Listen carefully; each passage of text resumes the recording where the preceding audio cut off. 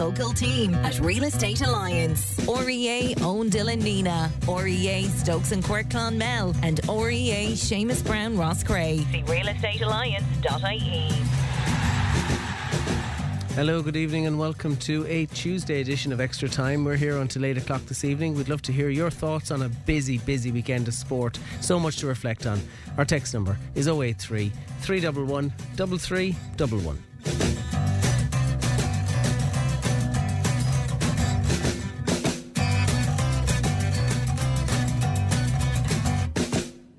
You can also get us on WhatsApp, same number, 083 311 3311, or our Twitter handle is at Tipp FM Sport. Later in tonight's show, we'll be announcing the Tipp FM January Sports Star of the Month, and a good few great nominations came in this month, and not easy picking a winner from those.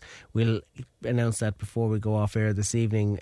We'll also be looking back on Tipp's win over Dublin in Parnell Park in the opening round of the National Hurling League, and Tipp's really impressive win up in Longford, Pearse Stadium and Pearse Park in Longford, and getting their first win in the National Football League round 2 ahead of their trip to London. Lots to talk about there. We've also got ladies football for you, as well as local soccer as well. And if you want to get involved in tonight's show, our text number is 083 311 3311. But I'm going to start with events in the Harty Cup final, and it's going to be long remembered, I think, up in Nenagh after the drama of not just the semi-final win but also the final win. And let's just revisit that final win with the commentary from Paul Carroll on the evening of last Saturday. Now, just to put this in context for those of you who weren't listening to the commentary, when we start this commentary, Nenagh are trailing by 2 points. It's 21 points to Artskull Reach, 116 to Nenagh, and let's just say a long high ball comes in to the square.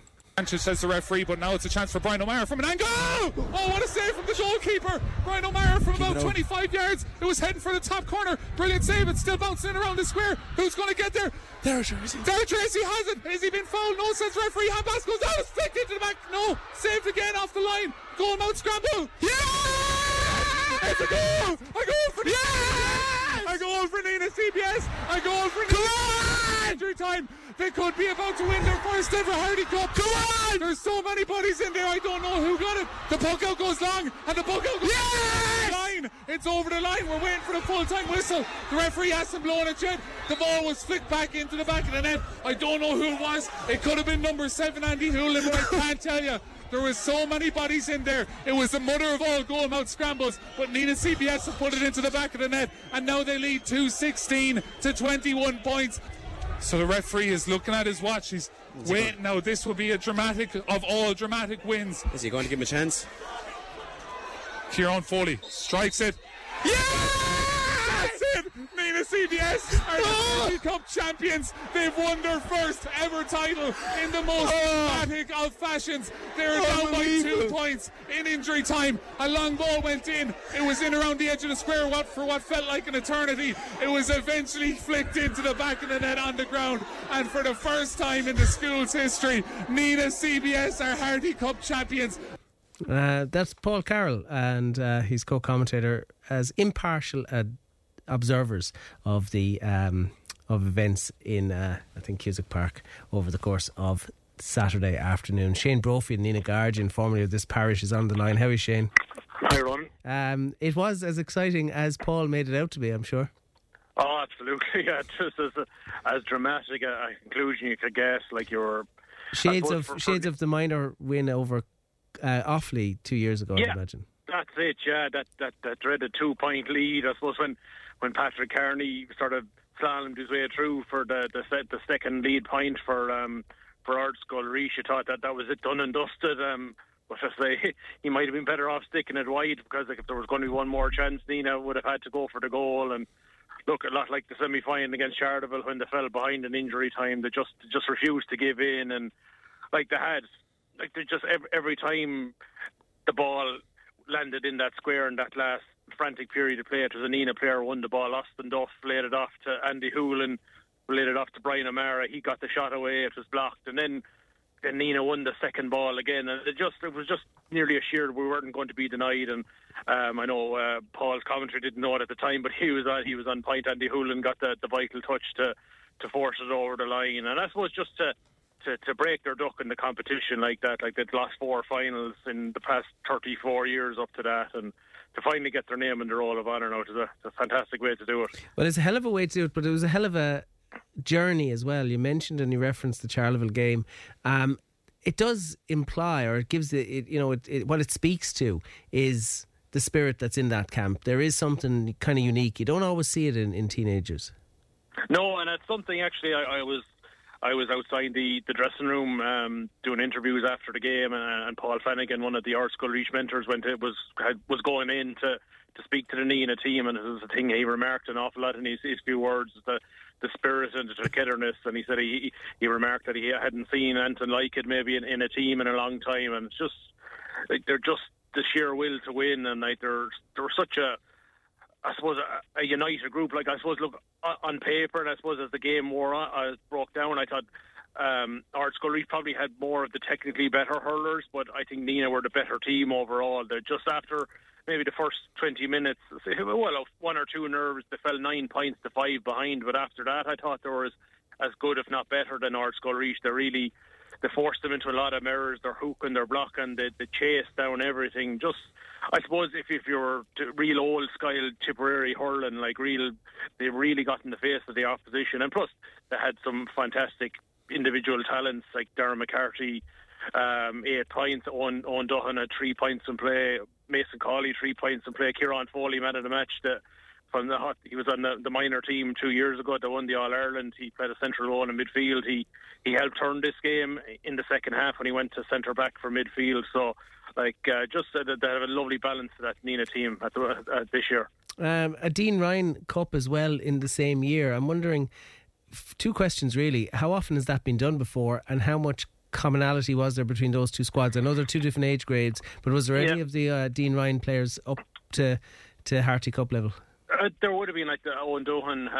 I would remark he started in that Dean Ryan final. Austin Duff, who came off the bench on Saturday, he got 1-1. He played in that Dean Ryan final. So, and then you had the likes of Darren McCarthy and Cian Connolly and Zach Kelly. There were mentors on that team. So, like, there's no doubt that the Harty Cup group took an awful lot of belief in that Dean Ryan win, which is actually Nenah's first Dean Ryan win, like, to break their duck in both prestigious competitions in the one school year is incredible for them. Like, it's definitely a school term that'll never be forgotten. Like, there's really something special in the water up there this year. They have won a Croke Cup in the past, but I always got the impression with that Croke Cup win, as important and as celebrated as it was, not picking up the Harty along the way, it almost, listeners would have to understand the history and the prestige of the Harty Cup to realise how disappointing it is to lose a Harty Cup final. Nenagh have lost 4 of them, and the disappointment, or the depth of the disappointment of losing a Harty Cup, is probably deeper than the joy of winning a Croke Cup, if you see the point I'm labouring with here. Yeah, I know. I fully understand. I know there's probably Kilkenny people listening to be thinking, what are you talking about, when all the All-Irelands Kieran's have won and Croke Cups? But there's something special with the Harty. Like, it is, I think, for all the Munster schools, if you win a Harty, it's your year is your target is achieved, and nearly the All-Ireland bonus territory after that. Yeah, like, yeah. And again, it in some ways it sounds a bit of a short-changed argument, but look, this competition has gone since 1908. Like, it's had esteemed winners, Flannan's, St Finbarr's, St Coleman's, Nenagh CBS. Like, and it just has that lore about it. Like, there's not many schools competitions will get 3,500 people to Ennis on a Saturday lunchtime, like, and get a quality game at that as well. So, like, there isn't too many competitions like it. I'd say maybe the Leinster Schools Cup in rugby, where you would get a lot of, maybe, I suppose once you go to that school, you sort of have a tradition. You always keep an eye on the results after that. It sort of has that same effect to it in terms of schools hurling in Munster. Yeah, I suppose what surprises people maybe is how long it's taken Nenagh to win the Harty, but again, what people need to understand is it's one of the hardest things to win. I mean, Thurles CBS might be the kind of go-to Tipperary school for Harty Cup success, but they went a long number of years in the wilderness not able to win it. It's just a very, very difficult thing to win. Absolutely. I think it's more difficult for Tipperary schools. I know people might think that'd be strange because there's such a hurling tradition in Tipp. But a lot of our players in Tipp are very much spread out. Like if you went looked at Flannans over the years and Coleman's and Northmont, like they were able to get people in from parishes and far and wide, and even put them up. And I suppose there were boarding schools. And whereas nowadays, I suppose that's more or less gone. And like, I suppose it has always probably stuck in the craw. Maybe that how Nenagh hadn't won, considering they're in such a hotbed of hurling and all the clubs, the 8 clubs that were actually fed onto this team. And then I suppose there was maybe a small bit of envy seeing that likes of Cashel and Templemore, probably contemporary schools of Nenagh, managed to get in there and win a couple over the last few years as well. So look, like for Tipperary, like they're really fighting hard in this competition. Like to have five of the 22 schools in the competition, and the Tipp school wins it for the second year in a row, and almost at another Hall Tipp final. It just shows that our schools are really putting in an awful lot of work at the moment. Yeah, and I mean, that was my last question to you, is in relation to the games development officers, or what? I mean, what do you attribute that to? The fact that at the start of a Harty Cup season, you have a fair expectation, a reasonable expectation that certainly the Tipperary schools are going to be at the business end of it in a way that you don't necessarily say with Cork schools anymore. And, you know, that's not necessarily a good thing for Cork hurling, and Cork hurling is where it is. But, and I don't know whether you can correlate, you know, success at schools with how your county goes. I suppose it probably just it backs up maybe a lot of, I suppose, that All Ireland minor success 2 years ago. You're probably thinking under 19 now. A lot of those guys would have been on Harty teams this year.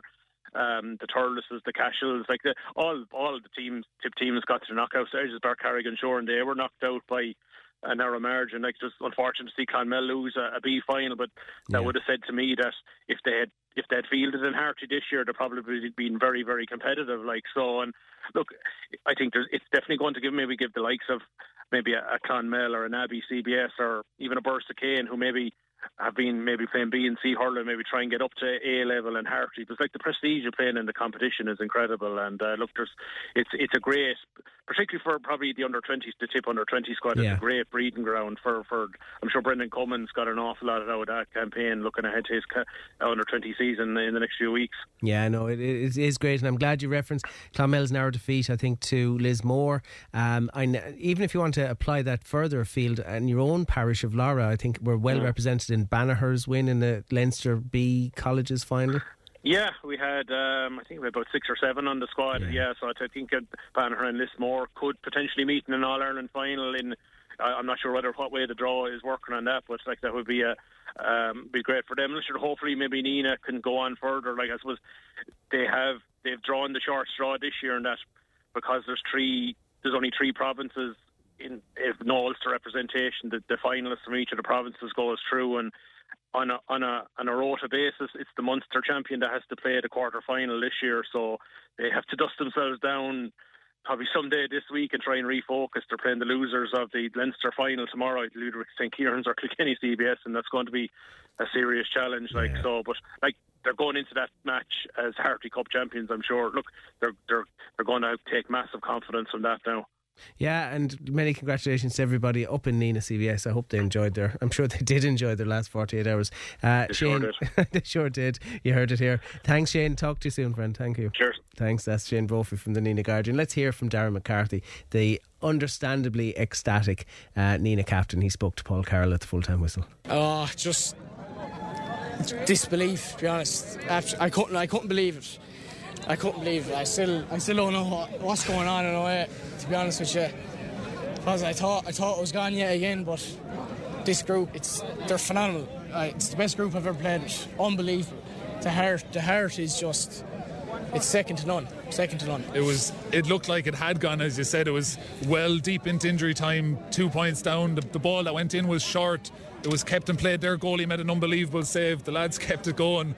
Andy Hoolan eventually got it into the back of the net. Puck out went. Final whistle went. There was huge emotion on your part. Describe that emotion when the final whistle went. I'm not sure, was it Andy or Jake? I think it was Andy. I think it was Andy. Anyway, credit to either of them. Yeah, just ball going in like that is absolutely lethal. Sure, it nearly happened the last day as well.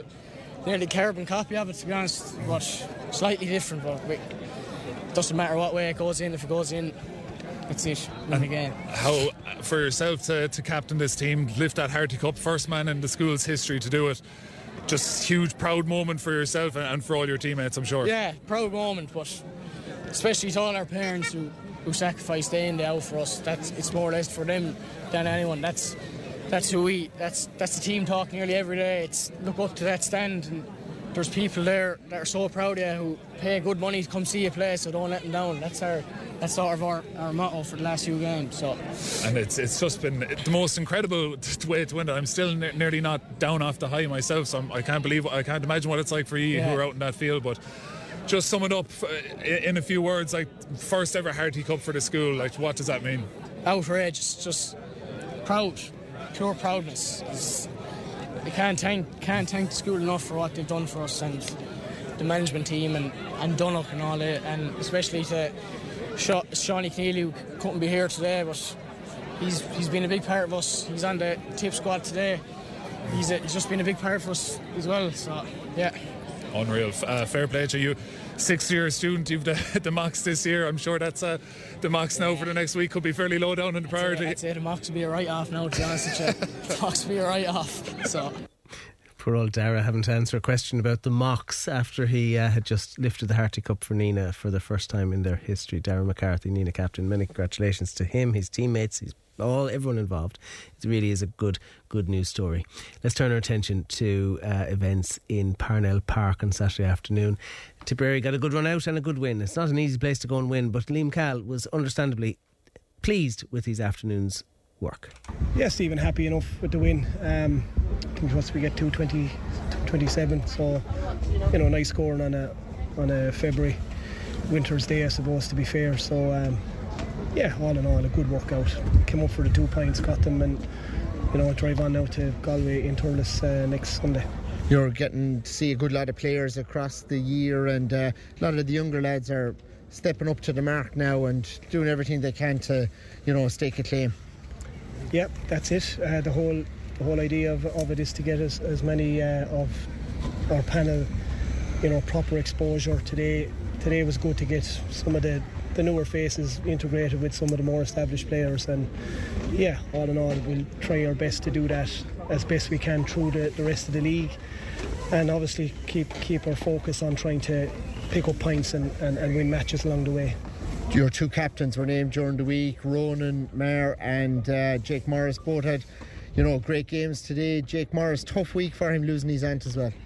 Yeah, a tough week for Jake. I only realised that early this morning, and so we send out our condolences there to Jake and his dad Seamus and all the Morris family. But good performance from Jake. Got a couple of vital scores there, especially one of the goals just when we needed it. We seemed to be drawn for air there at one stage where Dublin really came at us at the start of the second half, and Jake got his opportunity to the second goal. I think Shawnee Ryan got the first, but but a good marksman Jake, and accustomed to putting away them chances when they arise. You were kind of fluid before half time, looked in control with the wind, and then Dublin at the start of the second half got a couple of quick points. You conceded a lot of frees in that period, and that allowed them back into the game. Yeah, this inter-county hurling, you can't afford to be off for a second, and we discussed starting the second half as fast as we could at half time, but Dublin came out. They were a little bit late coming out onto the field. Obviously they were well riled up, and they showed that, got the first score of the second half, and kind of dictated quite a bit there for us for maybe a 15-minute period. But in fairness to the lads, they figured it out, worked it out, kept their heads, used the ball well, and capitalised, I suppose, on a couple of Dublin errors then that hurted Dublin that bit more, especially when they were trying to get traction at that time. So we'll have to look back at it again, obviously, which we will do, myself and the management team over the course of the week, and pick out the areas that we really need to go after for Galway next weekend. That's Liam Cahill speaking to Stephen Gleeson at the full-time whistle in Parnell Park on Saturday. Ken Hogan was there for Tipp FM. How are you, Ken? How are you rolling? How are things? Good. Your takeaways from Parnell Park on Saturday afternoon? Well, I thought it was a very efficient performance. Obviously, going into Parnell Park, sticky pitch. Dublin have a great record there. Dublin had played in Croke Park a number of times in the Hurling League against Tipp, but I presume, starting off their first game, they would have wanted to do very well, particularly in their home patch, but it didn't work out that way because Tipp were excellent in the first half, really went at the game, and their point scoring was top notch. They were running with the ball. Midfield was very impressive. Willie Connors and Owen Connolly particularly were very good. And it meant that obviously Garrod Connor had a field day with frees and 65s and even a fine sideline cut. So overall, probably Tipp weren't as tested as much as they thought it would be. It was a disappointing display from Dublin. But having said that, Tipp can only play what's in front of them, and I thought they were very efficient. Yeah, it's interesting you mentioned midfield. It does open up options. I think Alan Tynan's kind of moved into the half-forward line, may well come back to midfield at some stage. There's Noel and John McGrath capable of doing a job there. There's probably Darragh Stakelum to come back in as well. Yeah, Dan McCormick, Seamus Kennedy. Yeah. You can Barry Heffernan, who, again, made a welcome return to league action as well. So there's a lot of, conundrums there from that point of view. And, of course, Jason Ford up front as well, himself an outstanding free taker. So, look, it's all food for thought. I'm sure Liam is very happy with his charges. You could see they wanted to do well. Whether we like it or not, I suppose they have a point to prove. I think, 2 days after the game or 3 days after the event, Ronan, all eyes are turning towards this Galway game because, unfortunately, which obviously is a thorn in our side, Galway have proved a bogey team for us, and they're on a mission as well. Eamon O'Shea in with him as coach, our own Eamon. So I think next Sunday is going to be a bigger test. It's going to be an acid test. So I think, with the personnel he had last weekend against Dublin, he'd probably, strengthen it with a couple of players too. But overall, a very satisfactory display. Yeah, it was an important win as well, I think, because you have to finish in the top three in your division to make sure you're in Division 1 next year, as Tom McGrath was explained to us last week. And on the law of averages, you'd expect that ourselves and Galway will be in that top three. On the law of averages, and Dublin would have, I'm sure Dublin would have targeted the Tipp game, a home game, and they have to play the Galways of this world as well. So from that point of view, they would have targeted Tipp, as a potential game to win. But Tipp were totally superior in all facets of the game, and I think welcome return for Craig Morgan. Great to see him back up and running. Conor Bowe is still showing great potential at half back. Could he play midfield as well? Probably well capable of, considering the athlete he is. But really, up front, Jake Morris just opened up in the second half, 1-4. To be fair, the goal, a brilliant assist from Willie Connors, to a brilliant pass. It was a beautiful vision, I thought, to see that. Yeah, and Willie has that in abundance. And when Jake saw that chance, of course, fleet of foot, flew in and buried in the back of the net. Two good goals from himself and Sean Ryan. So that put a bit of daylight between the sides. Dublin did make a comeback, as Liam, mentioned, in the second half, but Tipp were always totally in control. And obviously, it's 2 points in the bag. That's the way Liam will look at it. He will look at this game next Sunday. I think there will be a bit of edge in it. Considering our disappointing performance against Galway in the championship, I think we have a little point to prove there. And of course, Galway will themselves want to obviously stamp their authority on things because they're trying to establish themselves. Shefflin's in his third year, is a year ahead of Liam.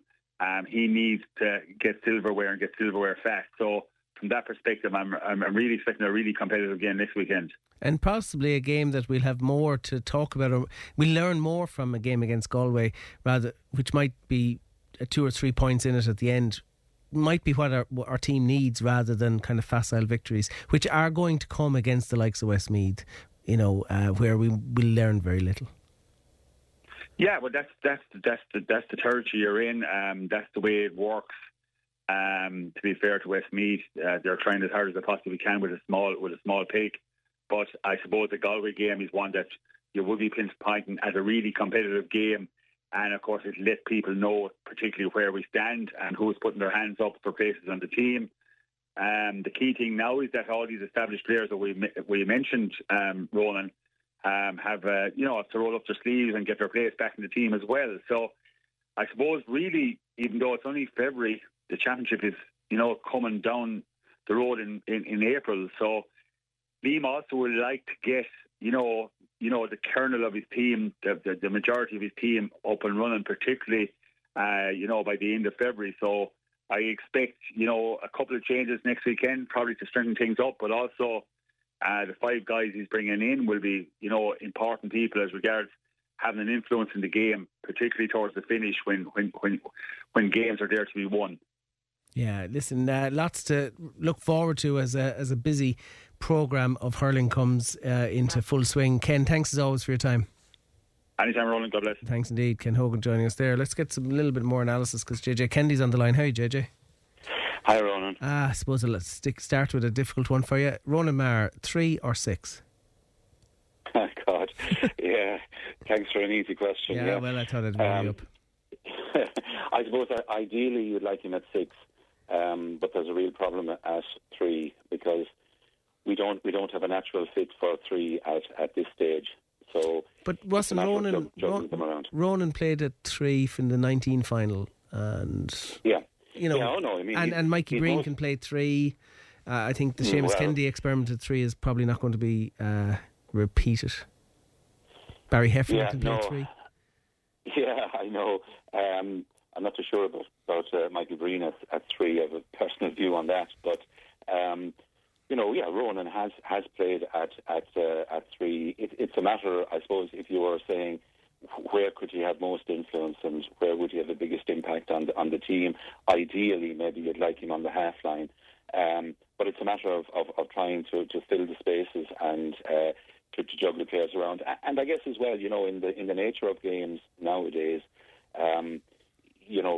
fullback positions are a bit different. You still need the essential requirements for fullback, but a lot of the time maybe you'll find yourself out in the wing or coming out to the half line, following a player or whatever. So positions aren't as static as they used to be, and but I still think that it's probably a little bit of an issue with the management as to how to fill that number 3 slot, and for the moment they're sticking with Ronan. Yeah, there's an argument though that while Ronan might contribute more at 6, he might be your best option at 3 because of the fact, not that we have an embarrassment of riches in the half back line, but the likes of Brian O'Mara can do a job there. Robert Burns looked well at 6, I thought, on Saturday. Seamus Kennedy could probably play 6. There's probably several more that I haven't even thought of. Yeah, there are. Yeah, and it's just a matter of getting the mix right. And I thought on Saturday one of the really positive things from the game was the form of Craig Morgan at cornerback, which straightens up your options there considerably. I mean, Carl Barrett obviously has come back in there as well. So you have options. Craig, I thought, was outstanding, and if he can sustain that form and push on from there. Struggled a bit maybe last year after coming back from injury and a bit slower maybe to get back than he would have liked, but really looked in top class nick on Saturday. So you do have options. You have a lot of players when you go through them. I suppose Dan McCormack has played wing back as well.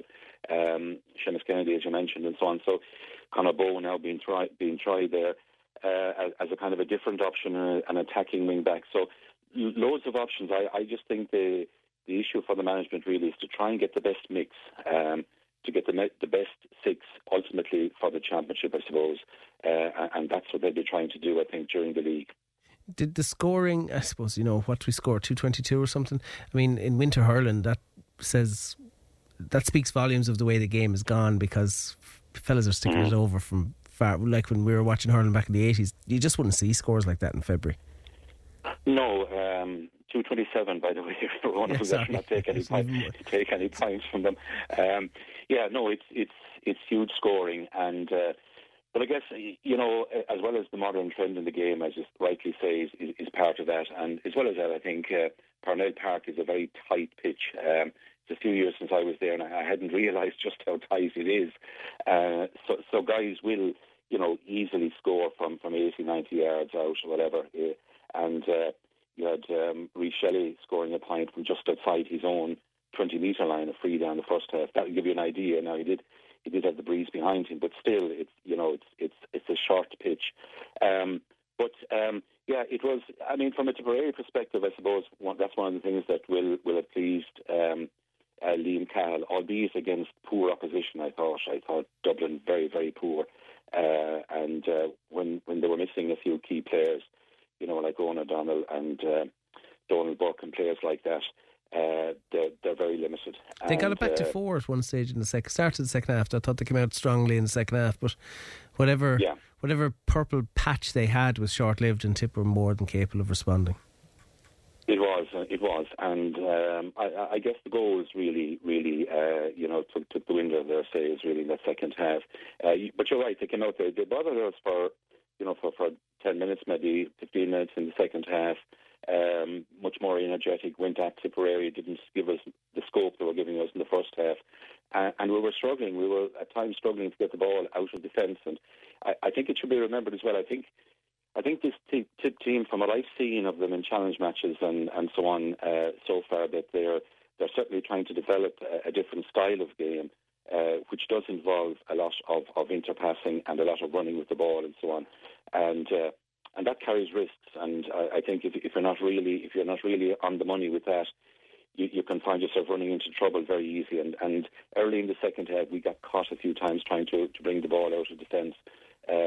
But Dublin had us under the cosh at that stage. But then, Shawnee Ryan's goal, I think, took the steam out of Dublin at that stage. And even when they came back to 4 points, then the Jake Morris goal really buried the contest, and we were just sailing away at the end. So it was comfortable, but I wouldn't get carried away with it. It was comfortable in the context of a weak enough opponent. And Sunday, I think, will be the real test.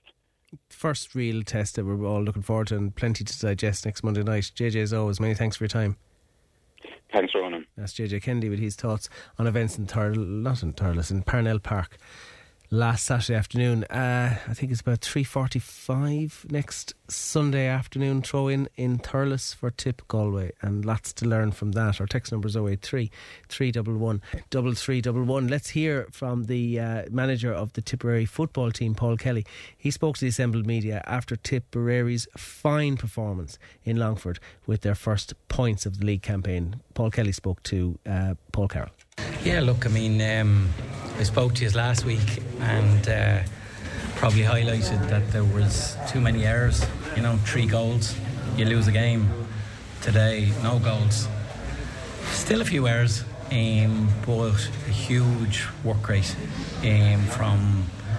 Probably wasn't happy with the first 10 minutes, 10-15 minutes, to be honest with the breeze. Took us a little bit longer to get into it. But then, I think we showed a huge amount of go-forward power in that second part of the first half. And then, to be fair to them, I think they were fairly relentless in the second half, and some big moments there. But as I say, if you don't concede goals, you're in with a chance. And this team can score, and did very well there today, There was lots of pleasing elements, I'm sure, for you as manager, but a lot of the younger players kind of stood up there. Cahill Deely was brilliant, James Morris out there as well, but Paddy Creedon is someone who kind of really stood out there looking on in that game. He really kind of took the game by the scruff of the neck in that second half. He's got extreme athleticism running with the ball, and he kind of really showed the best of his abilities out there today.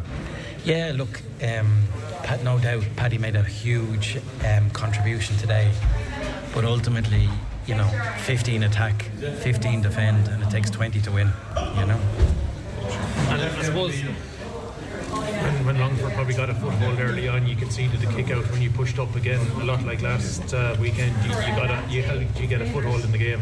Like when they had possession, they were able to penetrate you a bit too easily maybe early on.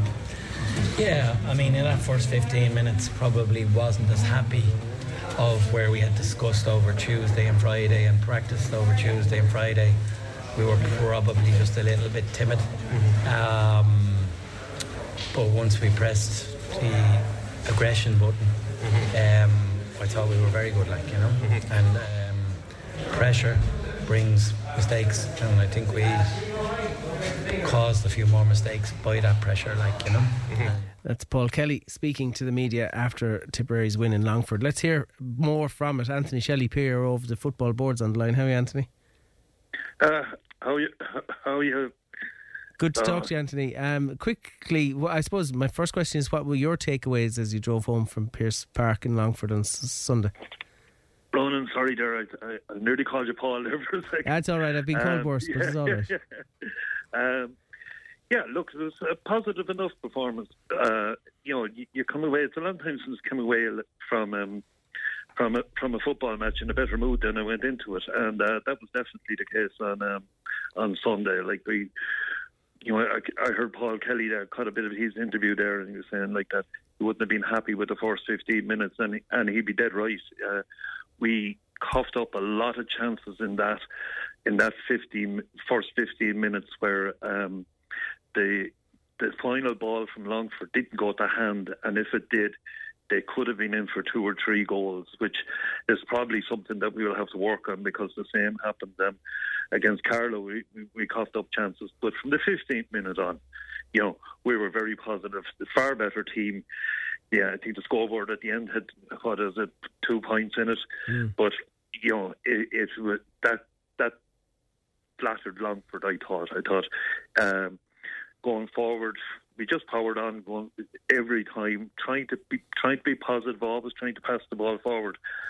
Well, I think that's something that, just to pick up on something Tom McGrath suggested, he actually said he travelled home from the Carlow match in better form, even though we'd lost, because he saw such positivity in our play. And it does appear, from what I'm hearing in relation to the Longford game and the Carlow game, even though they had opposite results, that Paul Kelly's fingerprints are very much on this team early on in his tenure. Very, very, very early on, yeah. And he obviously just wants to play to kind of, it's kind of a throwback to maybe the Liam. Remember when Liam Kearns was manager? Oh God, don't you what? 2016. And that seems to be the type of football we play. I suppose if you were to be critical, maybe we're a little bit too gung ho. But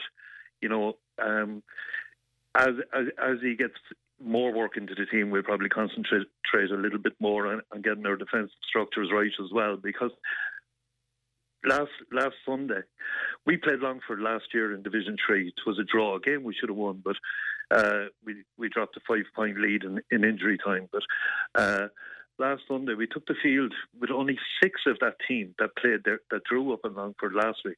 So to introduce 9 new players into it, it's going to take a bit of time, and to get every aspect of the game right. But I mean, yeah, I like so far. I like the style of football that we seem to be trying to play. Okay, any update on Stephen O'Brien? I know he went off injured again, and he's a player whose luck with injuries has been absolutely awful. And with his captaincy year this year, you just love him to get a run of games. Yeah, you always worry when Stephen goes down, because traditionally he seems to be a very slow healer. Like when he's injured, he seems to be out for a while. Don't know. It didn't look to be a lot in it. I think he had come off in the latter stages of the Carlow game. He had come off with kind of I'm not sure, was it a quad injury or whatever, and maybe it was just a reoccurrence of that. So I'd hope that probably tonight is probably their first night back in together in Dr. Morris Park. So you'll be hoping that, fingers crossed, that it's not too bad. I mean, he does have 2 weeks. We're not out next weekend. The next game is the weekend after in London. So you'll be hoping that he'll be available for that.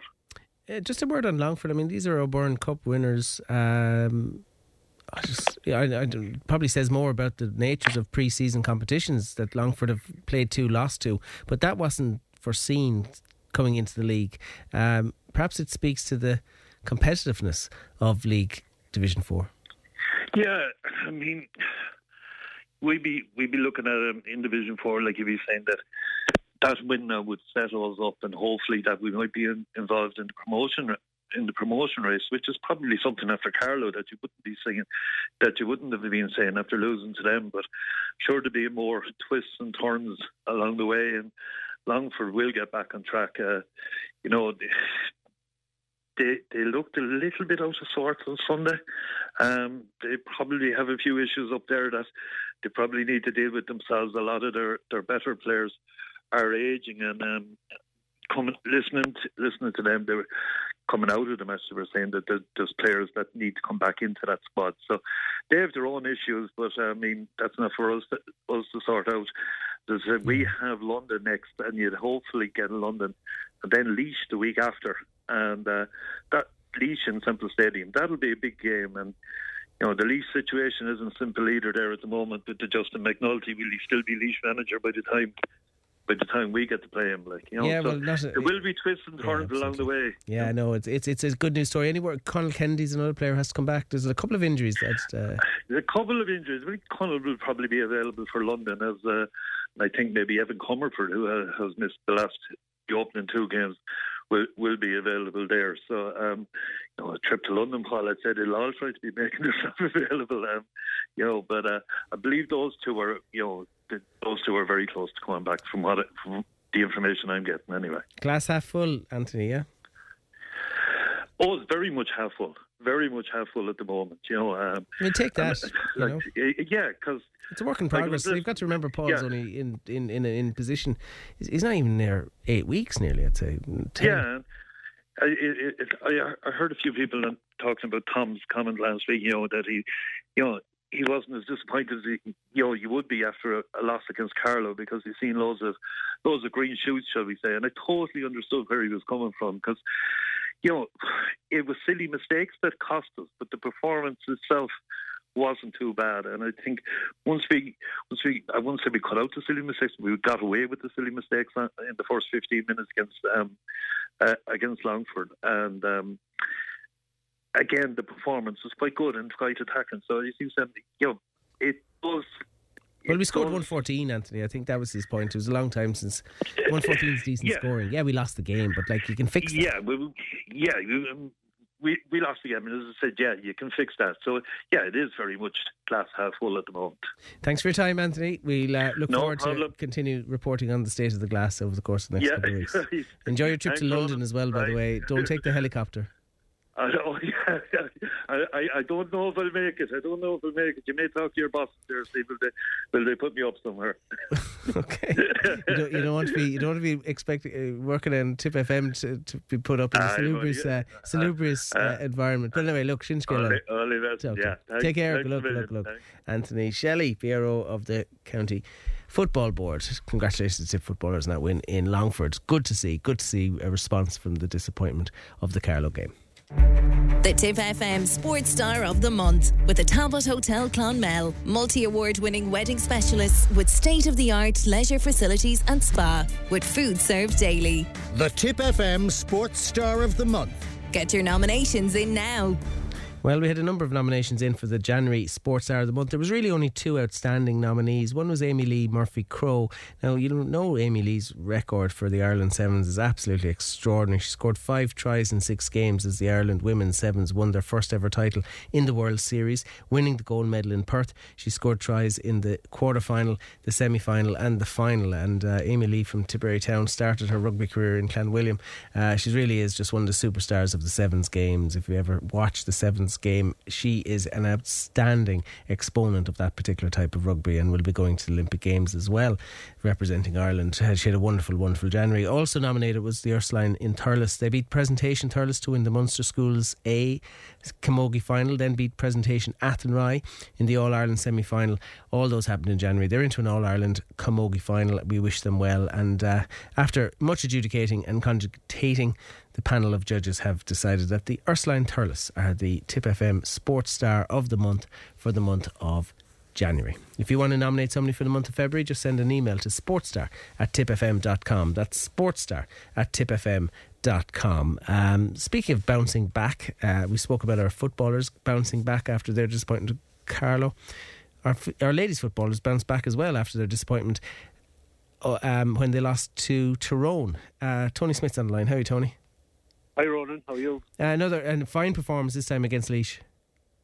Yeah, different game altogether, Ronan. I mean, Laois are a very poor side this year compared to where they were last year.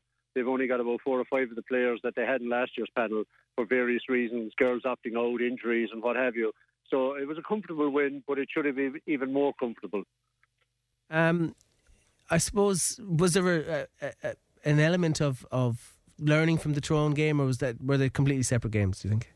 It was a completely different game. I mean, there's still that disappointment there from the Tyrone game, knowing that was a game that we could have won and that it could come back to bite us before the league is over. Whereas against Laois, we played really well in the first half against a strong wind. We were comfortable at half-time, but we didn't really drive on in the second half when we were playing with the wind. And it was only in the last 10 minutes that we added on a goal and 3 points to make the score that bit more respectable. No Aisling this time? No, Aisling has a minor injury in her back, but she'll be available for the big game Sunday week. Which is? Against Kildare. Kildare top of the table along with Tyrone, aren't they? Correct. They're on serious momentum at the moment. I mean, they won the intermediate last year. They won Division 3. I think somebody said to me they're on a 17-game unbeaten run. So really form side. So it'll really be up to us on Sunday week. So our forward coach, Michael O'Loughlin, will have his work cut out to convert possession into scores. I often find this interesting because it's something that can happen in ladies football. When you saw Meath win the intermediate, go up to senior, and then win the senior the following year. I mean, exactly. It just wouldn't happen in a male equivalent. No, it wouldn't. No, because there'd be too many teams around, and that would be still established, But it's just like Kildare are a very athletic team, and underage they've been very good over the last number of years. But when you get a momentum like this going, they knocked up a big score again last Sunday. So look, it's all to play for against them. It's a must-win game for us, really. I suppose the question I ask again is this a home or away affair? I don't know when the last time we played Kildare was. No, I can't. Nobody seems to remember when we last played Kildare, but somebody told us that the last time we played them was in Kildare, so the match is going to be in Tipperary. That could have been 1974 or something. But anyway, somebody keeps records somewhere. So. Anyway, it could well have been when the organisation was founded. Look, it's a big game against Kildare. Is that next week or fortnight? Oh, Sunday week. Sunday week. Okay, lots to do between now and then, but it is a big game because it's, I suppose, a top of the table clash, and will go a long way to deciding who finishes in the top 2 places. I'd imagine. It does, but it can also impact on the other results, because as you know, if 3 teams finish level, it's score difference. If 2 finish level, it's the head-to-head. So it's vital from our point of view that we have to win this, and other results have to go our way as the league progresses. Yeah, well, it's well done to everybody involved in that win over Laois. Tony, thanks for your time this evening. Thanks very much, Ronan. Not at all. Thanks indeed. That's Tony Smith with news of the ladies footballers' win over Laois. We wish them well in that big game against Kildare in a fortnight's time. Our text number is 083 311 3311. Let's go to Barry Ryan, who's on the line. Hi, Barry. Hi, Ronan. Lots to talk about tonight because I suppose the first one that we're going to talk about is the FAI Junior Cup. Now, Peak Villa had to sacrifice home advantage because during one of the Atlantic storms, they were played 20 minutes, I think, against Crumlin. I think they were 1-0 up or 2-0 up and the game was abandoned. Yeah, 2-0 up in Thurles and the game was abandoned, and ultimately that must have been such a signal, yeah.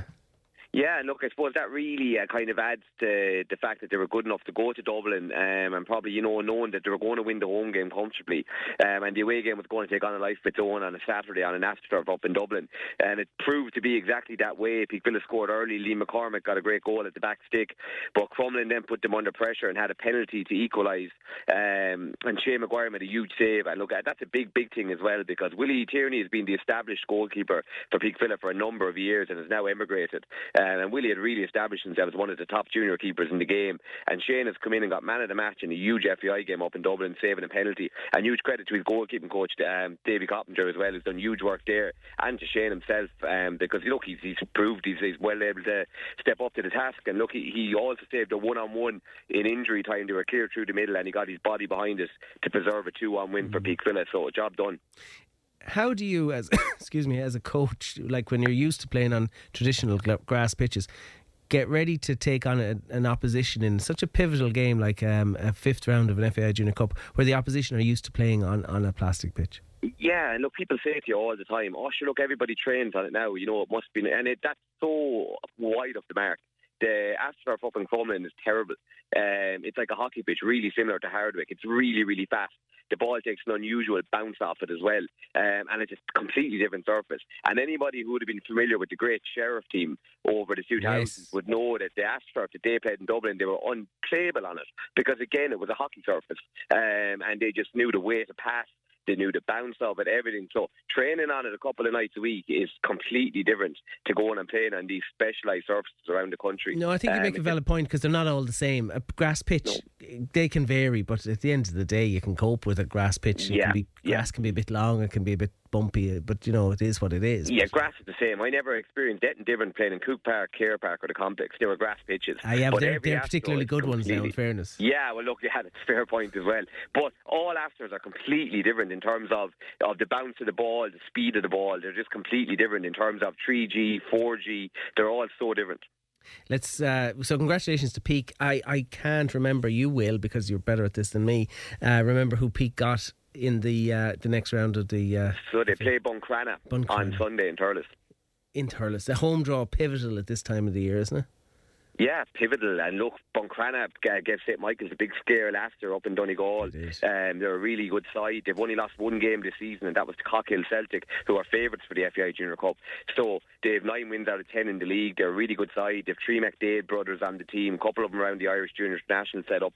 It's a tough game for Peakville and Thurles on Sunday. I hope a big crowd turn up because Peakville are playing some really good football at the moment. Also, St Michael's just keep winning again.